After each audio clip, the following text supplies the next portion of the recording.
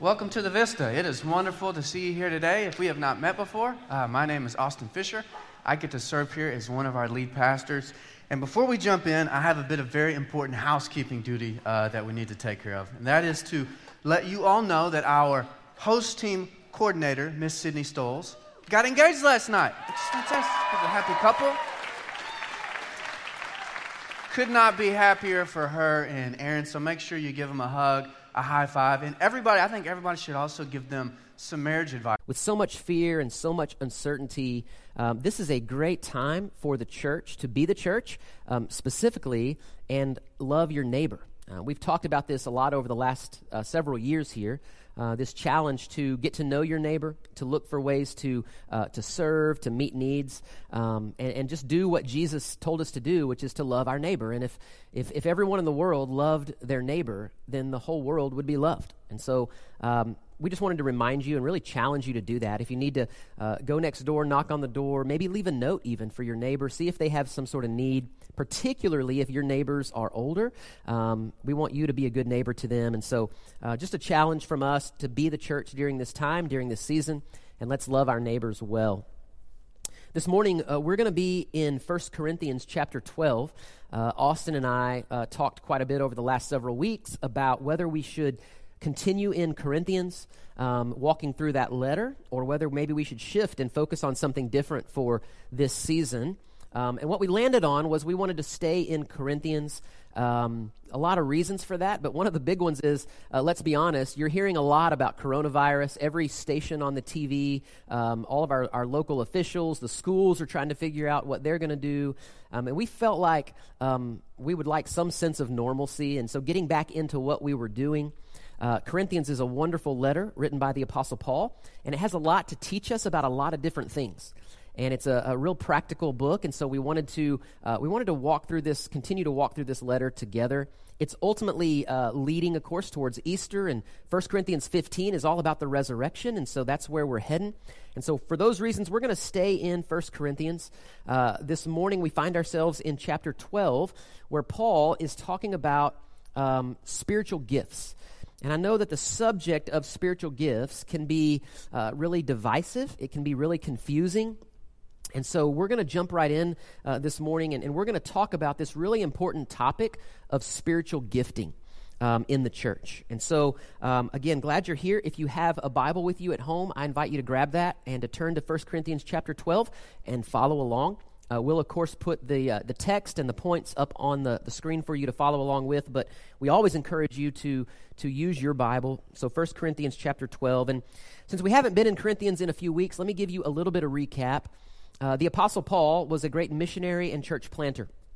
And he goes to this town of Corinth. It's a really important town, a port city, a lot of trade routes, a really young city, an educated city, a diverse city. And he plants a church there in Corinth. And as was his custom, he got the church established and really got it growing and going. And then Paul would move on to another city to plant another church. And what happens in Corinth is that after Paul leaves Corinth, things start to go badly. There's a lot of divisiveness in the church. They're bickering and they're fighting, and they're all sort of aligning themselves under different leaders, and they're practicing things that some people aren't comfortable with and aren't even sure they should be practicing. And so there's a lot of confusion, a lot of question. And so they write a letter back to the Apostle Paul to address some specific issues. And what we have in this letter of 1 Corinthians is the Apostle Paul writing a letter back to the church in Corinth, and he's addressing some issues that they're having, and he's trying to sort of correct them and even rebuke them in some ways. And so what we have in chapter 12 is he's getting into this idea of spiritual gifting, because some new believers that had come from other religions, other pagan cultish practices, they were trying to bring some of those things into the church, and there was a lot of confusion as to what was right, what was okay, what was not okay. And so Paul is addressing this issue of spiritual gifting. And to be clear, when I mention spiritual gifting, what I'm talking about is a supernatural enablement and empowerment for a believer to do ministry. It's different than your natural gifting or your natural talents. All of us have natural giftings and natural talents we're born with. Then we sort of practice those things, maybe get better at them as we grow. A spiritual gifting comes at conversion. It comes when you become a believer. When you place your faith in Jesus and the Holy Spirit of God comes to live inside of you, he enables you and gives you a particular gifting, maybe several giftings, but those are supernatural enablements for ministry. That's what we're talking about. And so Paul is addressing these. And the reason that I say that this can be divisive at times in the church and a little bit confusing is because there are some differing beliefs when it comes to spiritual gifts, particularly what we call the sign gifts. So sign gifts are really the more miraculous, maybe the more supernatural gifts, things like healings, miracles, prophecy, tongues. A lot of Christians have some different views when it comes to those gifts in particular. And so let me just mention the three views that Christians hold when it comes to the sign gifts. The first one of those, the first view, is called a cessationist view, the cessationist. And basically a cessationist believes that certain gifts are no longer valid for this current age. A cessationist would say that those gifts were all very much a part of the early church. They were there to prove the ministry of the apostles, but that they are no longer valid in the church today, that those gifts are essentially dead gifts, and that we don't need those gifts anymore, that God does not use those gifts in people any longer. That would be a cessationist view. The second view would be a charismatic view. And a charismatic view would say, no, all gifts are valid in the church today, just as they were in the early church, but they're to be used with particular biblical guidelines. There are some rules that sort of govern the use of those giftings. And then the third view is what I would call a hyper-charismatic view. A hyper-charismatic view would say not only are those gifts valid today, but they're necessary. They're necessary to prove salvation, to prove the evidence of the Holy Spirit in your life, and they are sort of indicative, if you will, of a deeper walk with the Lord, a deeper spirituality, and a more mature believer. And just to be clear, as a church, we sort of fall in that middle ground. Okay, we're not cessationists. We don't believe that gifts are dead. God can do whatever God wants to do in and through his people today, just as he did back in the early church. So we don't claim that gifts are no longer valid or dead. At the same time, we don't believe that certain gifts are indicative of a deeper spirituality, that certain gifts, sign gifts, are in any way to prove salvation or evidence of the Holy Spirit. And so we fall very much in that middle ground, where we believe all gifts are valid, but they are to be used under the guidance of the Scriptures, and so the rules that are in place. And so I say all that to say, we have kind of a wide net here. I know that there are people that are cessationists, and that's their belief about the sign gifts. And then there's others in our church that lean more charismatic or even hyper-charismatic. And so we're okay. You're welcome here. This is very much what we would call an open-handed thing. But we as a church, our position is that middle ground. In other words, we think one group, the cessationist, a lot of times will say God doesn't work this way. God won't work this way. And then the hyper-charismatics will say God must work this way. God must gift everybody this way. And so what we say is God is God. God can do what God wants to do.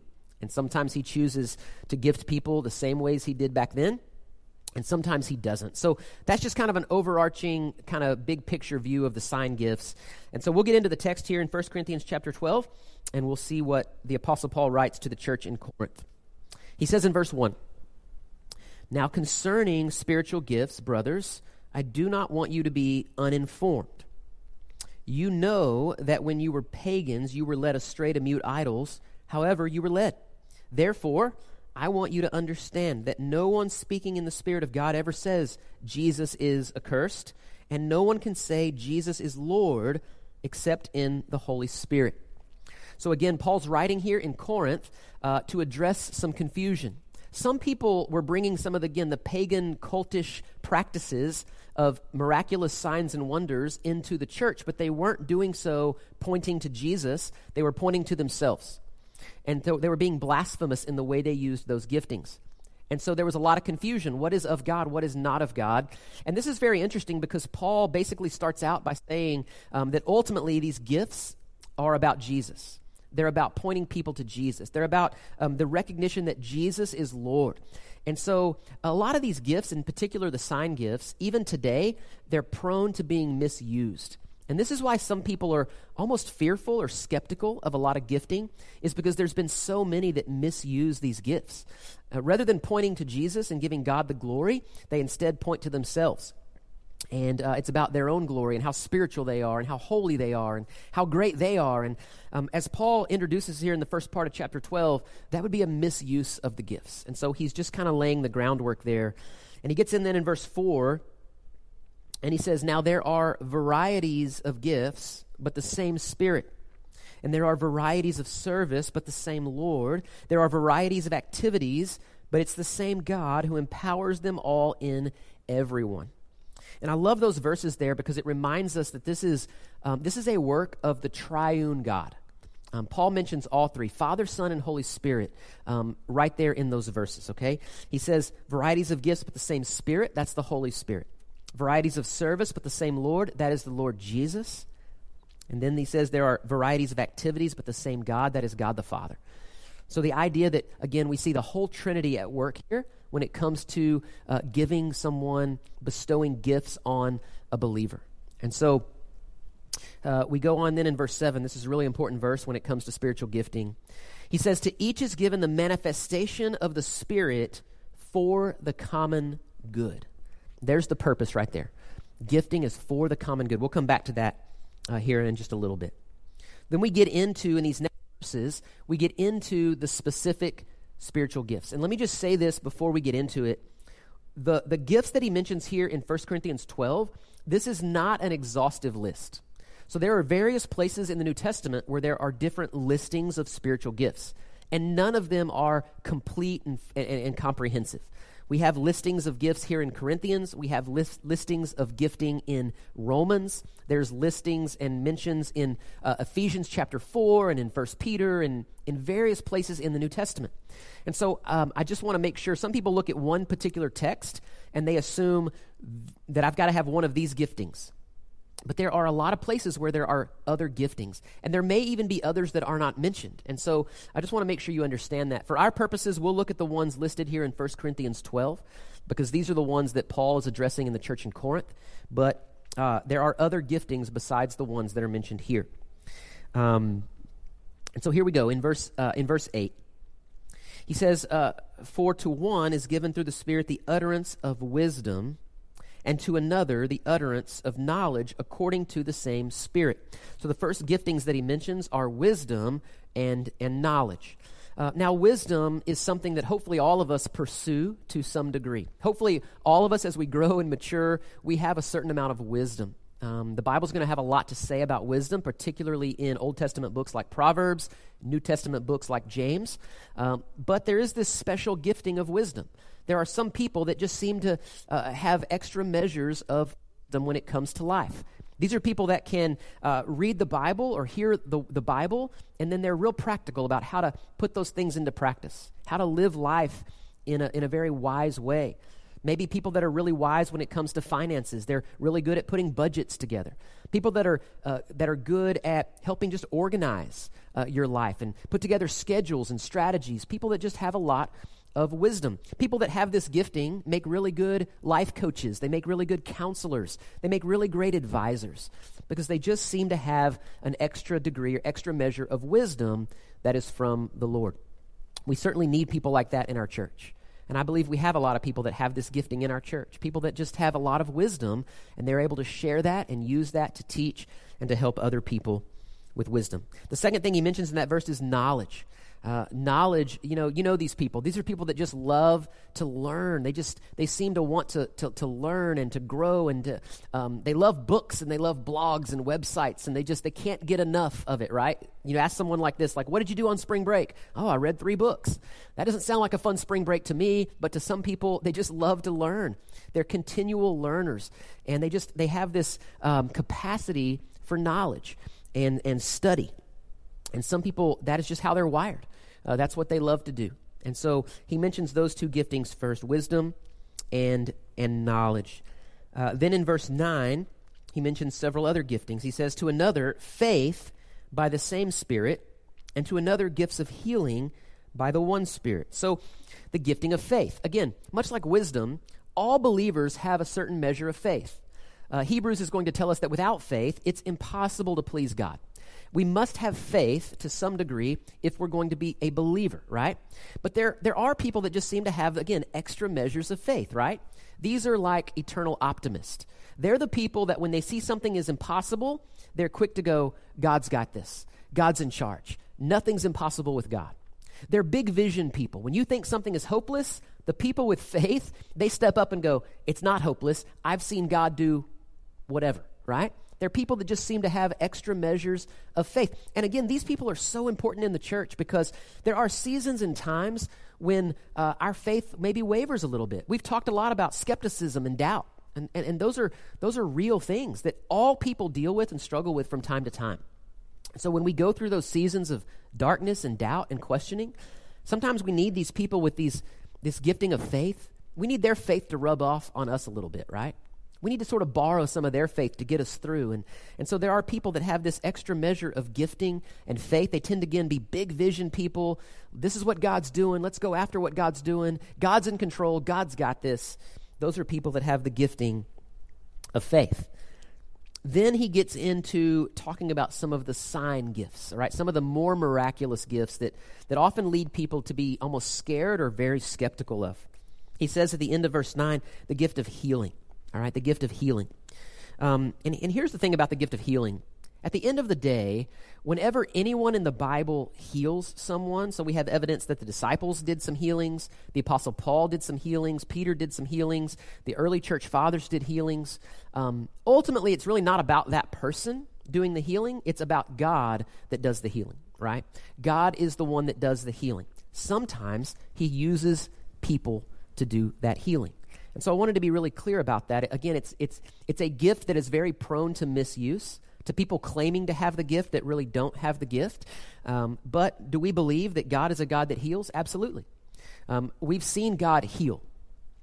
There are times and seasons where the medical community cannot explain a particular healing or a reason that someone got better or the reason that a cancer maybe left. And so we believe that God absolutely, supernaturally, miraculously still heals people.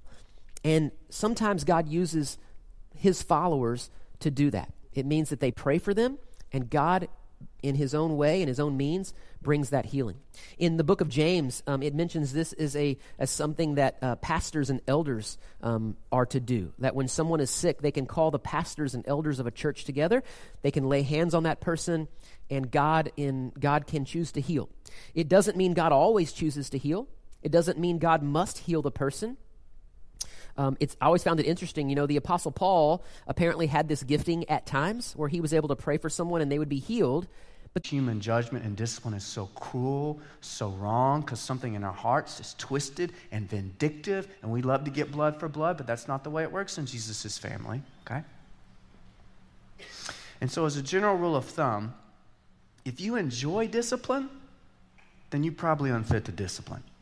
Right? To put this another way, if you enjoy judgment, then you are probably unfit to judge because your judgment is just self-righteous condemnation. It's punishment for punishment's sake, and that doesn't have any place in Jesus' family. And yet, with all this said, okay, and all these qualifications that I have made for what healthy discipline and judgment looks like, I'd be willing to bet that a lot of us still really struggle with this idea that we are supposed to judge and discipline with each other within the Christian community. All right, I'll speak for myself. It makes me enormously uncomfortable. Those of you who know me know I'm a pretty laid-back person. I don't like drama, and I especially don't like other people's drama. Like if I walk up and somebody's talking about somebody else's drama, boy, I just go the other way. I got enough drama as a human being. I don't want to hear about your drama. And so I hate what Paul says here. I do. It makes me all kinds of uncomfortable. I try to find all different ways to explain away what he has said. But the man says what he says. And it's really clear. And it's affirmed throughout Scripture. Honestly, Jesus says the same thing. And so I'm left wondering what it is that Paul understands that I don't understand. What does Paul understand that makes him comfortable saying stuff like this? And what do I not understand that makes me uncomfortable even hearing stuff like this? And what I think I don't understand, and I've said this numerous times over the last few years, is that Paul thought of the church as a family. Okay, not like a family, as a family. It was not a metaphor for Paul. And so here's my point. Modern people like you and me, we are embarrassed by Scripture's insistence that there be healthy, redemptive discipline in the church, because most modern people lack the deep familial community that makes discipline normal and desirable. Okay? In other words, we're incredibly fragile and sensitive about discipline, most of us are, because we haven't experienced true acceptance. And we haven't experienced true acceptance because we have kept each other at a distance. And do you see how this all works together in a perfect little closed loop? We keep each other at a distance so that we can keep each other out of our business, which is nice. But in keeping each other at a distance, we also never allow ourselves to be truly known for who we really are. All of which has the cumulative effect of getting us stuck in this, hey, I won't impose upon you if you won't impose upon me. And I won't discipline you if you won't discipline me. No man's land, where we're all missing out on the loving discipline and acceptance that we so desperately need. Right? You know how this goes. I mean, some of us, self-included here, we have known people, and we've been in small groups with people for years, and we're still pretending like we just met them. I mean, how long can we pretend like we just met somebody? Some of us are trying to set a record. How long can we have the exact same conversation we had 15 years ago? We're stuck in what I like to call friendly acquaintance limbo. Serve and worship a risen and exalted Jesus. Jesus is no longer in his incarnate state, lowly suffering servant. No. Jesus now has finished the work that God the Father gave him to do. He went to a cross and he gave up his life on the cross, and then he ultimately went into the grave and he walked out of the grave, conquering Satan, sin, and death, and now he is risen and exalted. Hebrews chapter 12 says that for the joy set before him, Christ endured the cross, scorning its shame. And then it says he sat down at the right hand of the throne of God. In Revelation chapter 4, we're given a glimpse into heaven. And it says that Jesus is there and gathered around all the angels, all the people, all the heavenly beings. And their attention and their focus is on risen and exalted Jesus. And they're singing and shouting, "Holy, holy, holy is the Lord God Almighty." So I would remind you, church, that we don't serve lowly peasant incarnate Jesus. We serve risen and exalted King of Kings, Lord of Lords, Jesus. And he's not oblivious to what's going on in our world, and he's not oblivious to what's going on in your life. He is worthy of our worship and our praise. He is worthy of our love and our devotion. He is worthy of our lives. He's worthy of our lives. As I wrap it up, I want to remind you of the very first thing Paul said in 1 Corinthians 15. In talking to these believers in Corinth, he says, "I want to remind you, brothers, of the gospel I preached to you, which you received, and in which you stand, and by which you're being saved." He says he wants you to receive this. You see, we don't just want you to hear some things about Jesus. We don't just want you to know some things about Jesus. We want you to receive the love and the grace and the forgiveness of Jesus in your own life. That's what Paul wanted for the church in Corinth. Paul wanted them to receive the gospel, not just to know some things about it, but to receive it. And that's our invitation to you today on Easter Sunday. It's for you to receive the gospel into your own heart and into your own life. And then if you've already received that, the invitation is that you take your stand on that truth, that you build your life around that truth. Our question is simple. Do you know Jesus? Do you love Jesus? Do you belong to Jesus? And will you live for Jesus? That's what it means. That is what is most important. All the other stuff can fade away. All the other stuff we can talk about later. You know, it's not unimportant. Some of it's very important stuff, but it's not most important. It's not most important. What's most important is that you know and trust and receive Jesus. And that's our invitation to you today on Easter Sunday. I'm going to pray for us, and then Jordan's going to come back out, and they're going to lead us in another song of worship. And we want to invite you to respond. I would encourage you, don't click off really quick just because the message is over. The response time is really important. And then even after that, don't click off. John, our executive pastor, is going to come back out, and he has some really important information for us about some things we're doing in the community and ways you can kind of help with that. So don't be quick to kind of click off. But all the ways that you could respond in your home are the same ways that you could respond if you were here and we were gathered together for worship.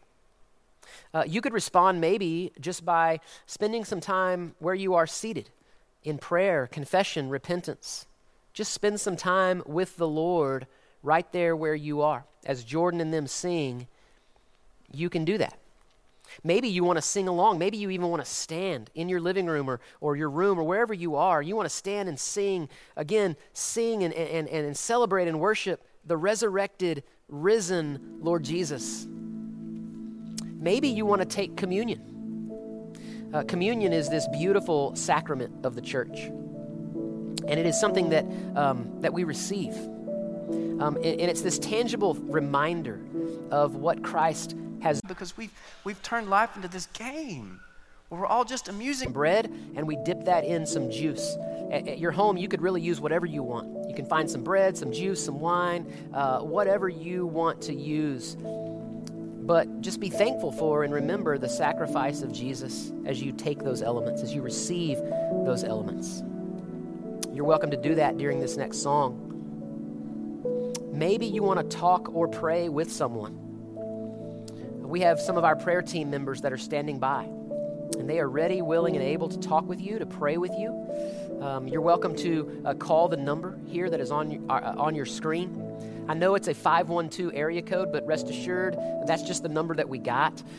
It will take you to one of our church's prayer team members. And maybe you're not sure if you belong to Jesus. Maybe you're not sure if you've received Jesus into your life. They would be happy to talk with you and pray with you about what that looks like and what that means and how you can do that. And so I would encourage you, you can call or you can even text that number. And we have people in our church that'd be happy to be praying along with you right now. Maybe you'd like to give an offering. There's a lot of ways that you can give. You can give online. You can give via text. I do want to just say, I know we may have many that are tuning in that are not members here. Maybe you're just a guest. We're not after your money. We're not after your money. God's been very good to us. And so if you're a guest, we're not asking you to give a dime. But I know for our regular members and our regular attenders, that's one of the ways we encourage them to worship. People who radically shared their stuff with each other, who treated their private property like it wasn't their private property because they believed that it wasn't. They saw a people who welcomed in strangers and didn't just treat them like friends. They brought in strangers and treated them like family. Or as this early Christian theologian named Menicius Felix put it, and I love this, it's so simple but so clear. He says, it is the beauty of our life that encourages strangers to join our ranks. Not the power of our arguments, our political, no. It is the beauty of our life that causes strangers to join our ranks.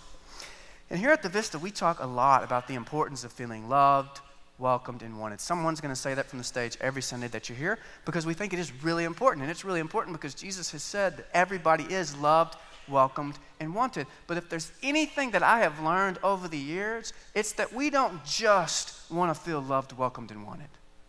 And you want that, but that's not all you want. No, you want to be holy. You want to be holy. Because you want Jesus to accept you just as you are, of course, but you don't want him to leave you that way, do you? Right? And you're like, hey, I'm finished version right here, man. Like, this is good as it's getting, buddy. No. Your spouse is like, no, you're a beta at best, right? You got some work to do, man. That's all you are. And so we want Jesus to accept us, yeah, but we want him to transform us. We don't just want Jesus to accept our anxiety. We want him to transform it into courage. You want Jesus to take your selfishness and transform it into greed, to take your cruelty and transform it into mercy. Because if you just want to be welcomed and wanted, then you can join the Girl Scouts or Dollar Shave Club, man. But you're here at a church because some part of you wants to be holy. And that can be our little secret, that's fine. But you're here today because some part of you down deep wants to be holy. Or your spouse wants you to be holy, either one. And so to bring this full circle, there is a reason why Luke, the writer of Acts, places this awesome, warm picture of radical sharing in Acts 4, right beside this bizarre, shocking story of lies, possessions, and greed in Acts 5, right? And you got to notice stuff like that when you read the Bible. Why are these two stories put right together? What's Luke trying to tell us? Well, it would appear that Luke's trying to tell us that the holiness of the church matters. Radical sharing and generosity were central to the beauty of the church's witness. And so when that radical sharing and giving got compromised by Ananias and Sapphira, and the church became just another place where people lie, where people are greedy, something had to be done because the world needs us to be holy. Will Willimon, he's this cranky Methodist bishop, and here's what he says. I love it. He says the most eloquent testimony to the reality of the resurrection is not an empty tomb. People don't care about an empty tomb, man. But rather a group of people whose life together is so radically different, so completely changed from the way the world builds a community, that there can be no explanation other than that something decisive has happened in history. That's what draws people to Christian faith, not the empty tomb. People don't care about the empty tomb. It's 2,000 years ago, and they're like, I don't know. A way of life, though, that's different, that's what draws people in. And just to be clear here, the world needs us to be holy, but our holiness is not a matter of us being perfect, okay? Hopefully that goes without being said. But our holiness does not look like a bunch of perfect and perfectly behaved people behaving perfectly together. Now, instead of looking like that, our holiness looks more like this. And this is a picture from last Monday night, Regeneration, our new recovery ministry, our first ever meeting. And last Monday night, we had over 100 people show up for that. And we came bringing every kind of addiction you can imagine, man. Porn, yep.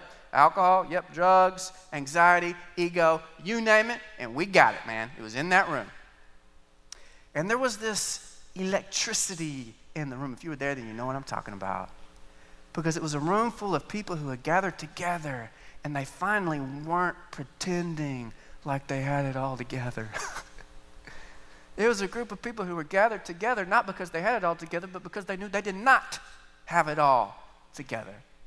Because the beauty of our holiness is not our perfection, but our willingness to confess our imperfection, okay?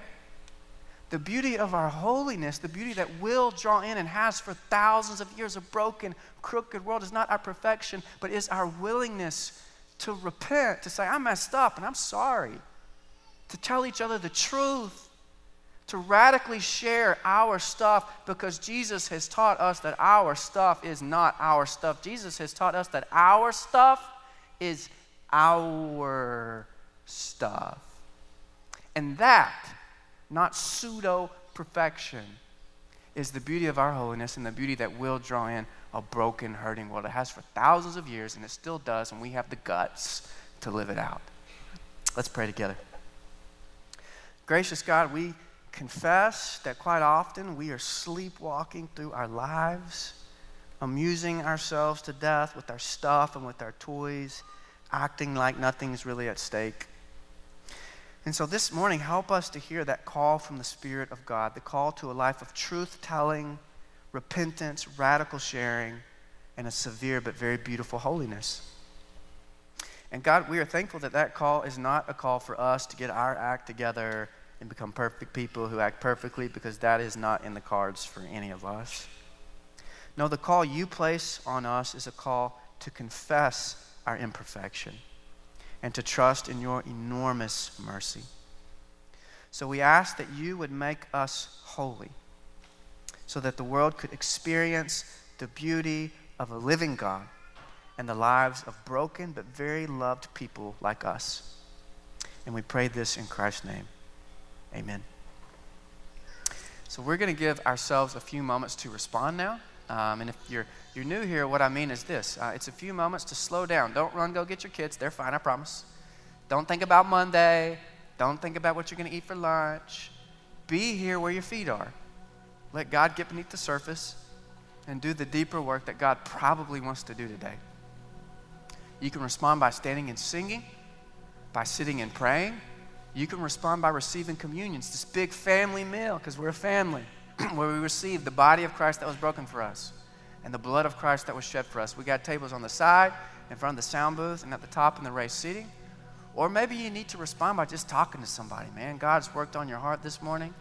You know there's something going on, but you don't know how to process it. We got some people in front of the sound booth with lanyards who would love to talk to you about that and about what God's doing. So respond however you want, but you're never going to get this moment back.